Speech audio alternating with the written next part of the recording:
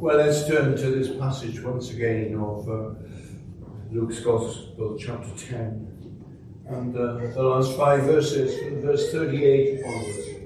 Luke chapter 10 and verse 38. As Jesus and his disciples were on their way, he came to a village where a woman named Martha opened her home to him. She had a sister called Mary who sat at the Lord's feet listening to what he said. But Martha was distracted by all the preparation that had to be made. She came to him and asked, Lord, don't you care that my sister has left me to do the work by myself? Tell her to help. Martha, Martha, said, you're worried and upset about many things. But only one thing is needed. Mary has chosen what is better. It will not be taken away from her. It's a wonderful chapter, and it begins with a rallying cry to mission and evangelism and costly discipleship. Workmen are needed to bring in the harvest. Pray that the Lord of the harvest will send out laborers into the harvest field. And then you read it on and you come to the passage I just read in your hearing about a woman who seems to have done nothing except sit at the feet of Jesus and listen to what he has to say.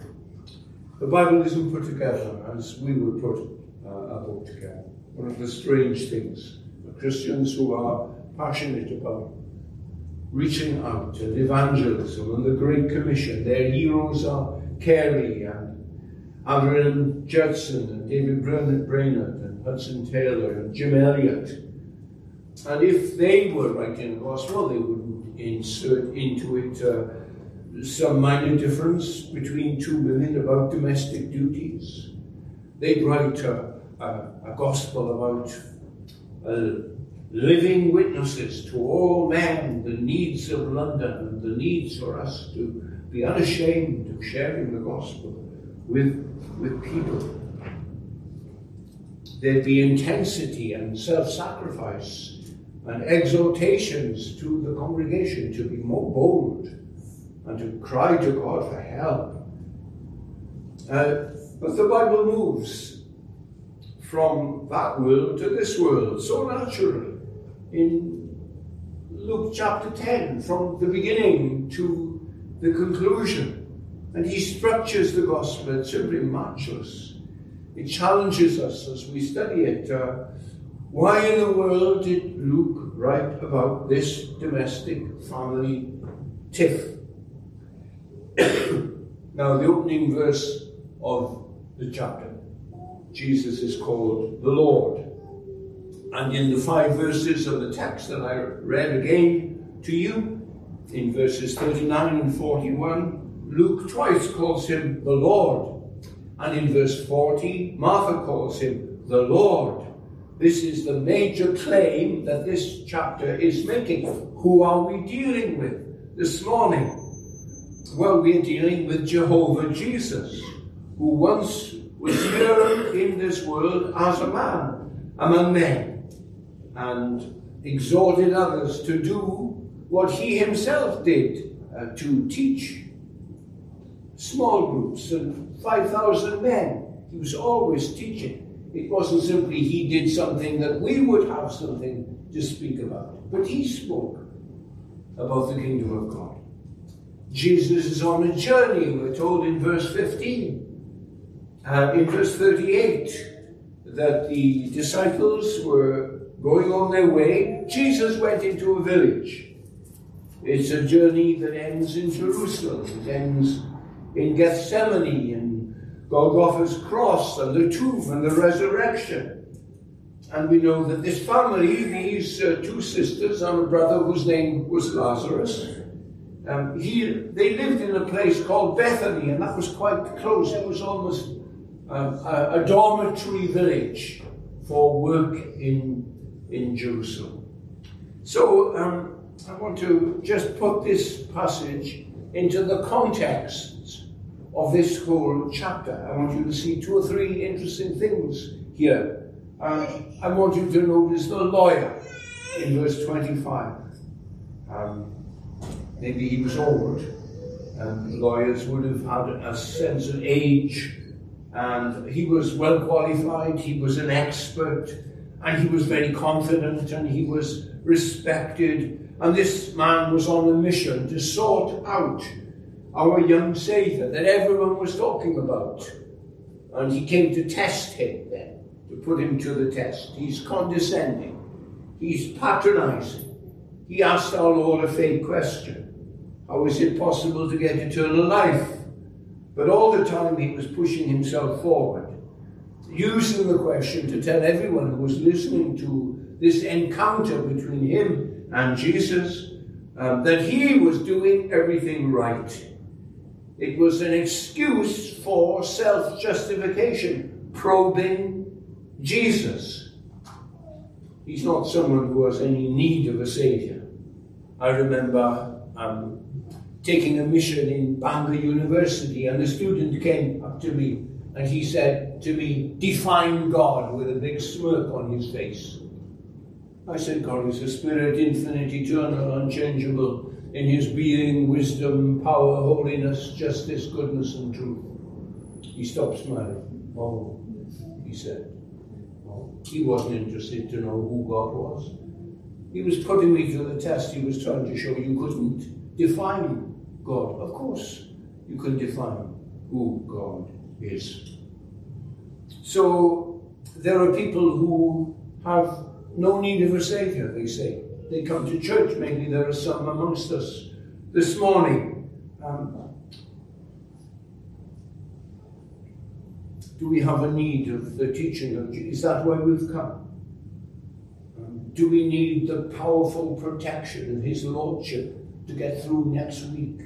And all the bad news that is just casting such a pall of sadness over the whole country. Do you pop into a church and other churches just to justify yourself? You're presenting yourselves to God and you're saying, "Let me into heaven because of what I've been, because of what I am, because of what I've done, how I've lived. I'm worthy of eternal life." That's not our message. That's not why most of us are here today. Are you like that man? Are you exactly like the lawyer who's come to test Jesus? Perhaps not too much so, but not enough. Luke tells us about a certain woman there. And what was she doing? She was sitting at Jesus' feet. She was listening. She was glued to what he had to say. And soon she'd be weeping over her sin, and she'd be anointing his head with the precious oil, because she had an insight that what lay before him was the nails and the crucifixion and the tomb that lay before him. Well, who are you like? Are you like this lawyer who comes up to people and says, "Define for me what a righteous life is, define for me who God is"? Or are you coming here to learn what the Lord Jesus Christ has to tell you? There are only two postures. Either you come and you sit and you listen to Jesus, or you try to test him and show you don't need him at all. I want you to notice that in this chapter. And then I want you also to notice in this chapter that Jesus prays in verse 21. If any man didn't need to pray, it seems to me it would be the Lord Jesus Christ, because he has such wisdom and such righteousness and such power. Prayer, is impotence grasping at omnipotence. And yet our Lord prays. If he prayed, how much more do you and I need to be people who talk to God? Talk to God regularly, talk to God often. Talk about him and talk about yourself. And notice when he prayed, he was joyful. oh, this happy hour that I am in your presence. He rejoiced in the Holy Spirit and said, I thank you, Father, Lord of heaven and earth, that you've hidden these things from the wise and prudent and revealed them to little children. Yes, Father. So it seemed good in your sight. Are you a person who thinks you're wise? Are you a person who thinks you are just garrisoned by great understanding of yourself and the world and the Bible? Are you thinking of yourself as a superior and a mature person, that you really have no need of a Saviour? You have no time to cry to Jesus Christ to save you? But take care. Let me tell you what the real situation is as far as you are concerned. I want you to know that God knows all about you, that He knows what you're thinking, your values, your past, your heart condition today. God is not mocked. He's displeased, and what He's been doing is actually keeping you from seeing the truth.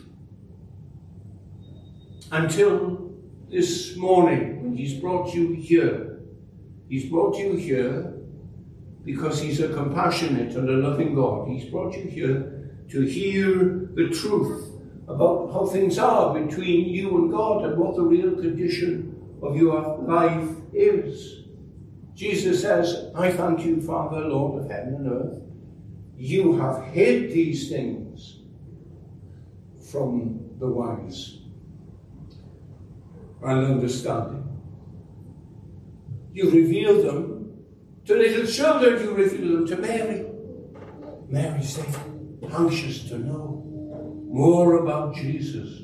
Would I know? The whole posture is saying, the people all around us in Battersea, and they're far too wise, far too much understanding, and to bow before the Lord Jesus Christ. That they are not going to confess that they're sinners who need mercy from Him. But the fearful reality is this: not that you are keeping a Saviour out of your life. That is true, but that's not the reality. The reality is God Himself has chosen to keep Him out of your life. It's an act of God. God has been in control of your life up until now. But He has loved you so much today that He's brought you here. He's brought you to take the blindfold from your life, to end these days of walking in darkness, and to help you to understand the plight that you're in. Because He loves you. Like a doctor will say, I'm afraid it's serious news. It's not just a sniffle that you've got. So I'm saying you must ask God to reveal Himself, to reveal Jesus, the real Jesus, to you, that you might change from being like the smart, superior lawyer, justifying yourself, and that you might become like Mary and sit and listen. Maybe God has something to say to me that I never realized before, how I could have Him as my God and my Saviour.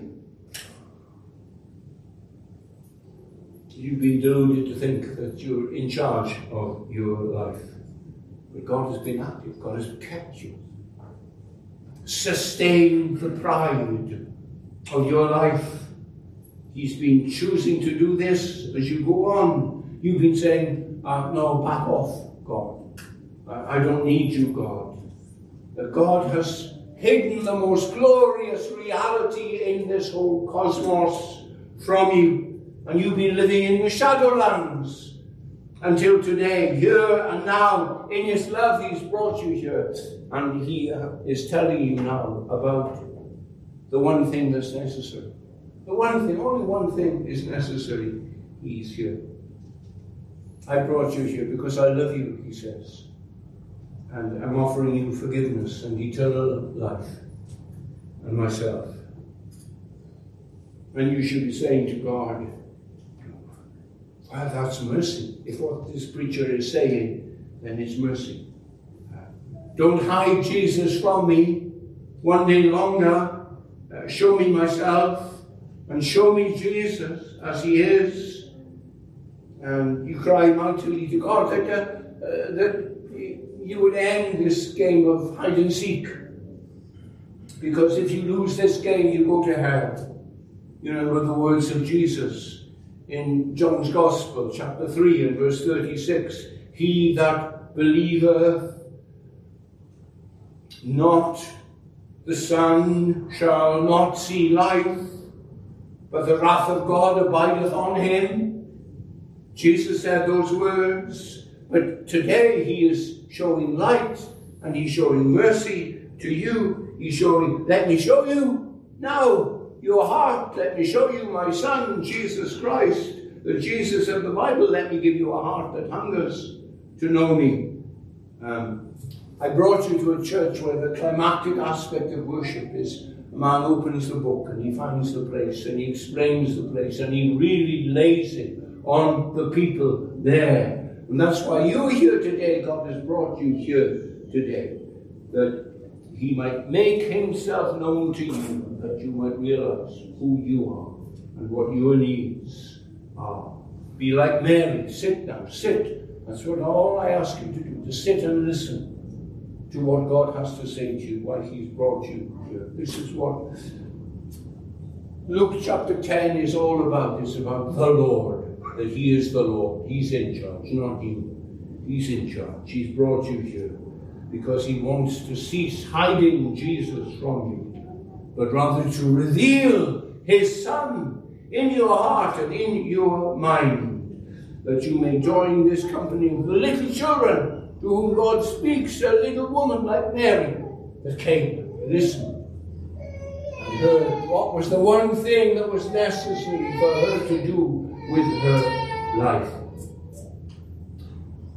And again, I want you to see in this chapter that Jesus once went into a little village to speak to a young sister called Mary.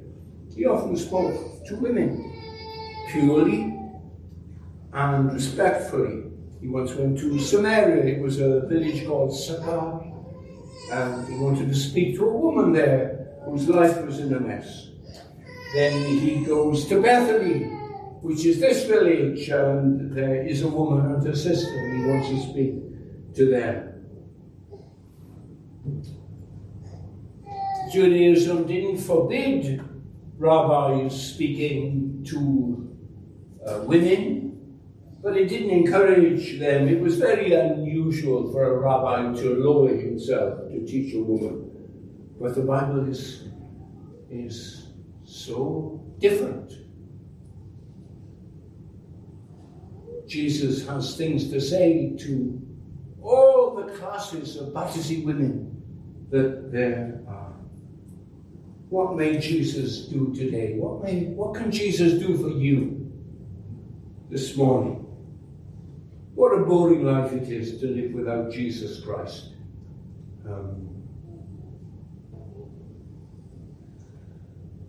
I was asked if I could take a funeral of a woman who came to me with her daughter when her daughter wanted to be married in the church and never came again. And so she's a well-known Aberystwyth woman, and she came, and her son-in-law wanted to speak at the funeral.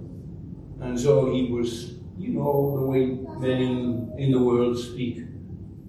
He said, "There are two great things about my mother-in-law." She said, two great things she loved. She loved the soaps.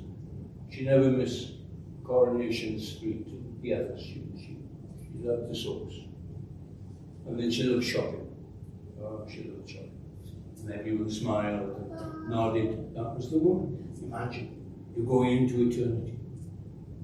You're going to stand before God. God says, what did you love? Well, I love the soaps. I love shopping. You're launching into eternity on a foundation that's sand, sinking sand. Yeah. You have such boring ideas about what it means to become a Christian. I'm telling you something very wonderful. I'm saying that the Creator of the world has come to our meeting and is walking the aisles and is sitting next to you and is speaking to you. He really is speaking to you. That's why he's brought you here this morning. It doesn't matter what you've been, where you spent this week or last night or what you've done. Jesus is here because he wants you to know him. He wants to be reconciled to you by you dealing with the great barrier that you built between yourself and him, your unbelief. And he wants that to be demolished today. How are you going to respond to the Lord of the universe who visits Battersea? We're told in verse 39 that Mary sat at Jesus' feet.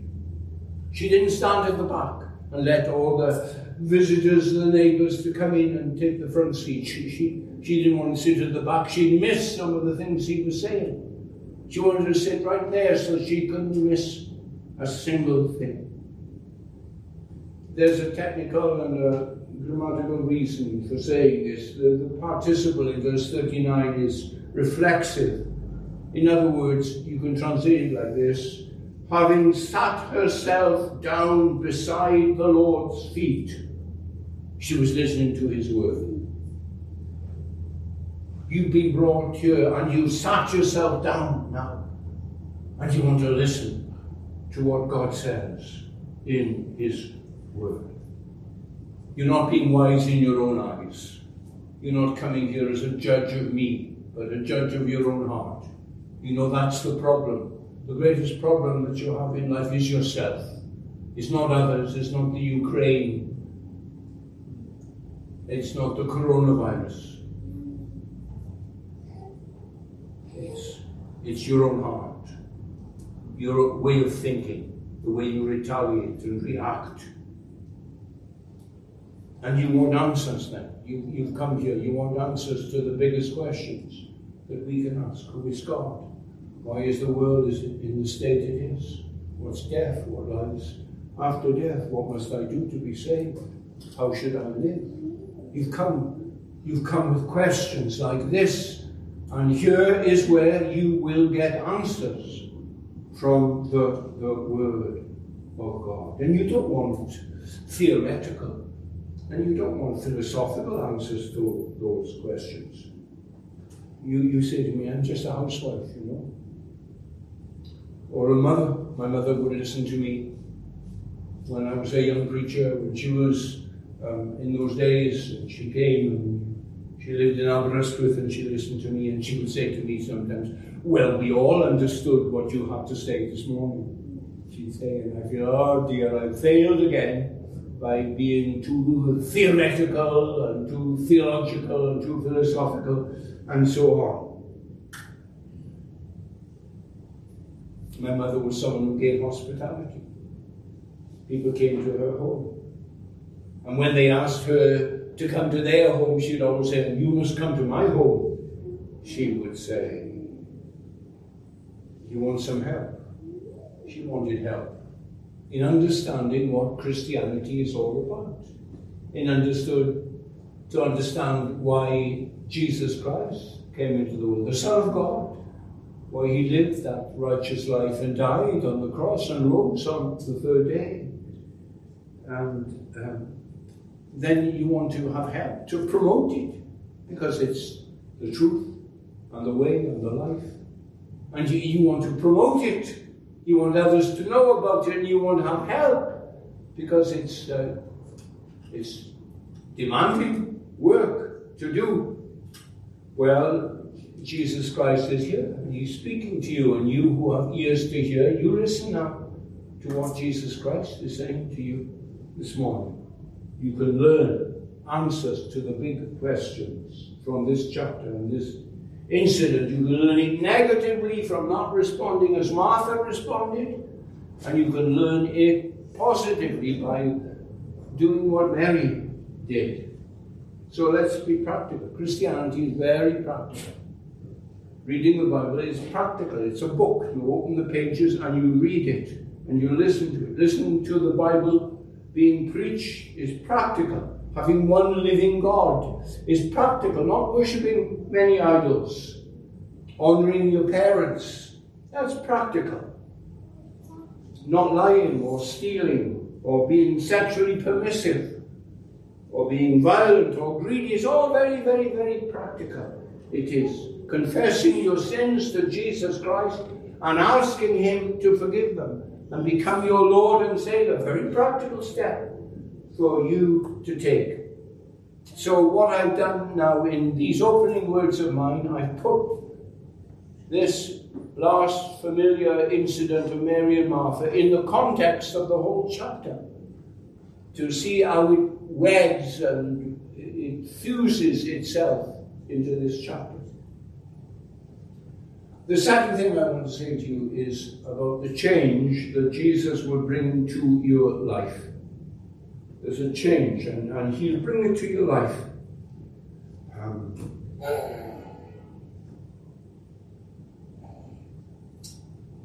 You will become more conscious of other people. You won't be so selfish if you know my Saviour.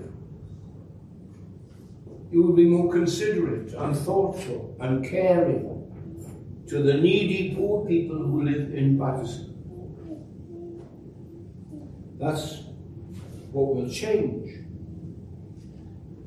We're introduced in these verses for the first time in the Bible to a woman called Martha. And she's the hostess. She's opened up a home and she's invited Jesus to come along. She's the older sister. It's called her home. Martha has a sense of the duty and privilege of Christian hospitality. No preacher will ever be found saying a single thing against the evangelical grace of hospitality, because it's a grace that we ourselves have benefited from on many, many occasions. The Bible from time to time, from the time of Abraham, elevates those who are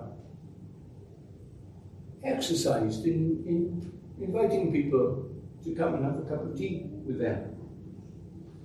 In the New Testament, we are reminded that sometimes messengers of God have been coming to our house. We thought they were just friends and nice people, but they had a divine message to bring to us. Paul exhorts the Romans, show hospitality. Peter exhorts his reasons, show hospitality without grumbling. Hospitality is a way to reach out and bring God to people. The early church grew largely through homes where they gathered their friends and neighbours to hear the gospel. There was a visiting preacher. They said, come and listen to him. They did not church buildings. And there was an apostle. He knew Jesus. Come and listen to his experiences of Jesus. And today we invite people to watch a Zoom or watch a series of films on what Christianity is all about. A soldier like Cornelius invited the people who worked for him to come and listen to Jesus. And they ate together. Peter spoke to them. It was never to be forgotten. A woman in Samaria, she said, come now, come, please, come. And here's a man, he told me all about myself. She didn't mind when he reminded her of the mess she'd made of her life, because all her past sins she learned were forgiven sins. So, some of you are doing that and could do it. Ask your neighbours, ask your family to come in, and ask your pastor to come in, And he can explain at Christmas time why Jesus came, or why he rose from the dead, and we would have a cup of tea together and talk. In the early church, you see, there were few hotels where gospel preachers and itinerant church planters could stay, and so they gave accommodation to them. And Jesus himself, he had friends, didn't he? He had some women who looked after the domestic details of peripatetic preachers, preparing a meal at the end of the day, washing their clothes, arranging overnight hospitality. Jesus was invited to the home of Peter and his wife. He was invited by Zacchaeus and Levi and Simeon. Homes welcomed him, and they advanced the kingdom of God. Are you using your homes in this way? So here's a beautiful picture of a home where there were two sisters and a brother living. And they invited Jesus, and they invited their neighbors in to hear him. And he was there to speak about the kingdom of God. The third thing I want to say to you is, you'll run into new problems when you become a Christian. You can, in fact, start serving yourself while you think you are serving him. Comfort. We're far from perfect people. We don't preach ourselves. We want to tell you about Jesus. There are times when we are resentful and self-pitying and bitter. And you can blame God for what's happening in your life. And that is what lies behind explosions of frustration in a family and in a congregation. We can lose our focus. We can start serving ourselves, not Christ, when we're doing Christian work and church work. And this is what had happened to the religious lawyer. He started off, of course, he thought, I've become an expert in teaching the Bible and explaining it to people. But he ended up promoting himself and his righteousness. So in the little house in Bethany, Jesus is seated, and he's speaking to the family, and he's speaking to the visitors. And they're all there except Martha, who set up the meal. Where are you, Martha? Oh, I'll join you soon. I'm keeping an eye on the food. Someone has to hint. She's slaving away in the heat of the kitchen all by herself. And she's feeling more and more sorry for herself and frustrated that the younger sister, in particular, is not alongside her, not helping her. And she snaps. Finally, she enters the meeting while the Lord is speaking. You can be a real Christian and yet be bitter. She's exasperated with her sister's selfishness. But she's also annoyed at the Lord. He's doing nothing to help her. He hasn't paused. He hasn't told Mary, maybe Martha needs your help. Why didn't he? You preachers always want everybody to be there, more and more people to come and hear you. But Martha was distracted by all the preparations she had made. She came to him, she said, Lord, don't you care? Don't you care that my sister has left me to do this work by myself? Tell her to help me. She's very blunt, wasn't she? You can imagine the build-up, the little signals from Martha at the kitchen door, the knowing looks in the direction of Mary, the cough to draw Mary's attention, the stares, the gestures, the extra noises that were coming from the kitchen as pots were put down too loudly, but all to no effect. Mary was transfixed. She listened to Jesus. You didn't notice Mary at all. Nothing could distract her. She wanted to hear Jesus. And Martha was building up a head of steam in the kitchen. And finally her anger against Mary was changed to anger against Jesus. Jesus knew everything. Didn't he know what pressure she was under? He taught people to love their neighbours as themselves. Well, why didn't he love her? Everyone leaving her alone to work away. She demands concern from the Lord. Don't you care? Doesn't my hard work mean anything to you? Have you heard that? Have you heard it often? Heard it recently? Found yourself thinking like that? The attitude fills the professing Christian church. Hard-working people in every church think they're being taken advantage of, overworked, taken for granted by the other Christians in the congregation. Where are the other people helping with Sunday school, helping with outreach, helping with teenagers? And Jesus is special. And she snaps. The trouble here is not the demands of preparing a meal for 30 people, but it's the bondage of demands. Martha's caught up in the pressure of all these demands. She's under the tyranny of demands. She's been sucked into doing too many things. Firstly, she's distracted. Verse 40, distracted by all the preparations that had to be made. You know, everything we do in the church, there has to be preparation for it, doesn't there?